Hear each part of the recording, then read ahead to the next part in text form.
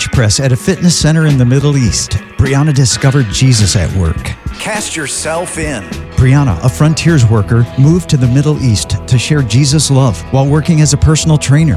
Maida is one of Brianna's clients. One morning at the bench press, Brianna asked Maida to tell a story from her life. Maida shared about being in the U.S. with her sister who needed surgery at Mayo Clinic. They met a nurse there who shared the gospel with them. Her sister pushed back, but Maida drank it in. Years earlier, Maida had left Islam and had been searching. When the nurse shared Jesus, Jesus filled Maida's heart. Maida told Brianna, "The nurse gave me an English Bible, but I cannot understand it." Brianna said, "I have an Arabic Bible for you."